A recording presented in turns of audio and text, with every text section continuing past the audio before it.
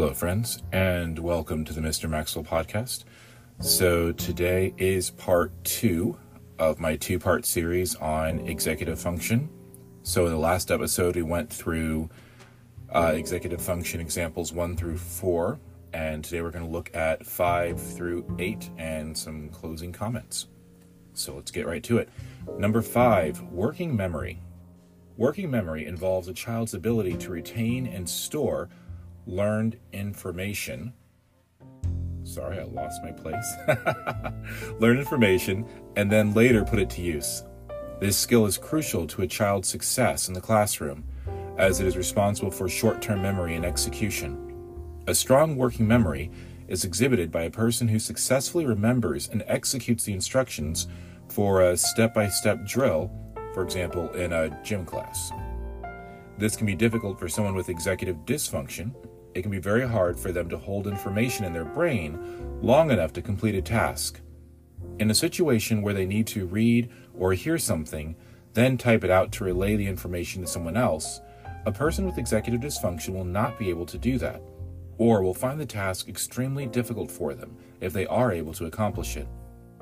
Another indicator is if you are giving them verbal directions and they zone out while you're giving them the directions, or they'll ask you to repeat them often, or will not be able to complete the task due to not remembering the steps. If they are aware of this deficiency, then they will probably ask you to write down the directions, or will write them down themselves as you are talking. I completely relate to this one. I have often told my students when they came to me with a request, or not told them, but asked them to write the request down, put it in writing so that I don't forget what it is they want me to accomplish. And anytime I'm experiencing multi-directional steps, like someone giving me directions, if I don't write them down, I'm probably going to forget them. Number 6, time management. Time management concerns a child's ability to properly organize a schedule, complete tasks on time, and maintain patience throughout assignments. Time management is imperative for everyone in an array of scenarios, as it facilitates the ability to jump from task to task and enhances productivity, punctuality, and goal-setting skills. An example of good time management is the completion of a multi-step project before the deadline, without rushing or compromising on quality. This not only requires following a schedule, but having a sense of how long a task will take, or how long they have been working on something. If they're not able to tell you how long they've been doing something, they will not accurately know how much time they have left, or how long they've been working. Giving someone a watch is not always the answer, because it's not just about knowing what time it is, but in having a sense of time itself. That being said, having alarms or alerts embedded into the watch or smart device would make it a more useful tool, because then the device is helping them maintain a sense of time. This is what I do in my own life. Between my calendar, alerts, and alarms I set, they keep me on track throughout the day, especially when I'm working, and help me make sure that I'm accomplishing my tasks in the appropriate amount of time, and that I'm working on what I need to be working on in the moment. Number 7, organization. Organization skills addresses a person's ability to efficiently arrange materials or thoughts in an orderly fashion. Organization is vital to a child's growth and development, as it allows them to tell a succinct story or keep track of possessions. Effective organization is displayed when a person designates a distinct folder or notebook for each school or work subject, or consistently maintains any sort of systematic method. Those with executive dysfunction struggle to keep things in order so that they are easily retrieved when needed. This can mean that their possessions are all over the place. Their desk, locker, backpack, workspace, room, etc. are disorganized and messy. They may even struggle to find the piece of paper they were just given and know that they need to complete, which can make getting things finished at school or at work extremely difficult. And this may not be consistent. They may have a perfectly neat and organized bedroom, but their desk and locker are a mess. They may be very organized at work or at school, but they are a mess at home.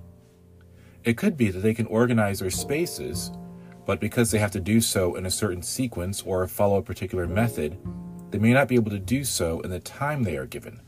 So if it takes everyone else at work 15 minutes to organize their desk, a person with executive dysfunction might need 30 or 40 minutes to organize their workspace.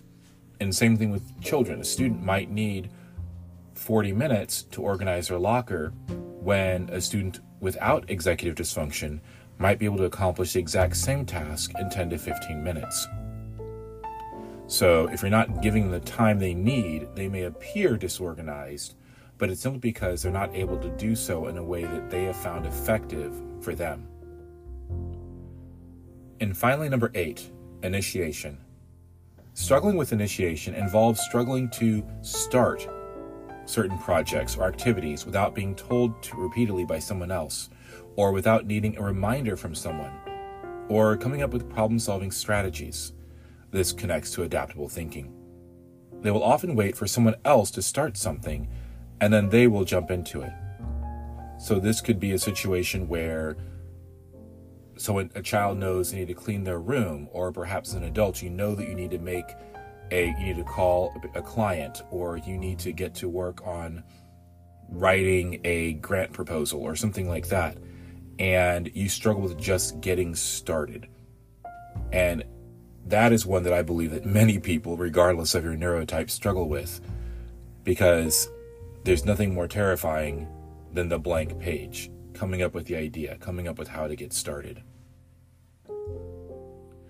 It is also important to note that the brain regions and circuits associated with executive functioning have extensive interconnections with deeper brain structures that control the developing child's responses to threat and stress. This implies the developing executive functioning systems both influences and is affected by the young or any person's experience in management of threat and stress and strong emotions. Thus, extended exposure to threatening situations can compromise or inhibit the deployment of executive function skills, yet well-developed capabilities in these areas can also help children and adults manage stress effectively. It is also important to note that, That was a quote from the Center on the Developing Child at Harvard University. Children who experience adversity or trauma at an early age are going to have greater difficulty in developing their executive function skills. Children who live in ongoing uncertainty or harsh, unsafe, and unstable environments will also struggle more than their peers to develop proper executive functioning skills. This also applies to children with learning and developmental disabilities.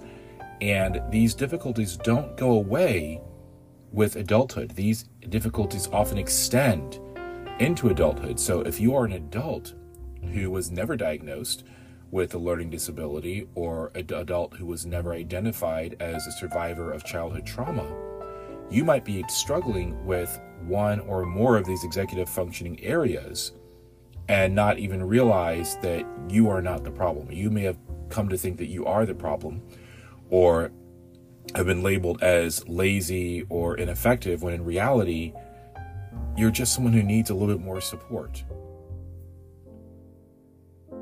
If you or someone you know is struggling with executive dysfunction, man, that sounds like the beginning of an infomercial, doesn't it? Before jumping to conclusions, try to pinpoint what areas are being affected by the dysfunction. Everyone's dysfunction will most likely manifest in different ways, so taking the time to understand exactly where the problem lies will help you to know what to work on. While there are many ways to address executive dysfunction, don't assume that just because one method worked for someone else, that it will work for you or the person you are helping. Make sure that you work on no more than 1 or 2 things at a time to ensure that the new habits, routines, and protocols make a permanent change. Most importantly, give it time. It will take time to embed new methods of support into a person's life. And if you rush or are too impatient, you will not gain the results that you are looking for. All right, friends, that concludes my little 2-part series on executive function / dysfunction. And I have by no means even begun to scratch the surface. There are so many books, videos, lectures, academic articles, blog articles, you name it, about this topic. But this is a great start for me, and and I'm just sharing what I've learned so far in this area of executive function, and I intend to keep learning. And if I find new things worth sharing, I'll definitely share them with you guys down the road. And again, I will include the sources that I got this information from, so you can see it for yourself, just in case I misquoted or missaid anything. And for now, it is time for your next adventure. I'll miss you. Cheers.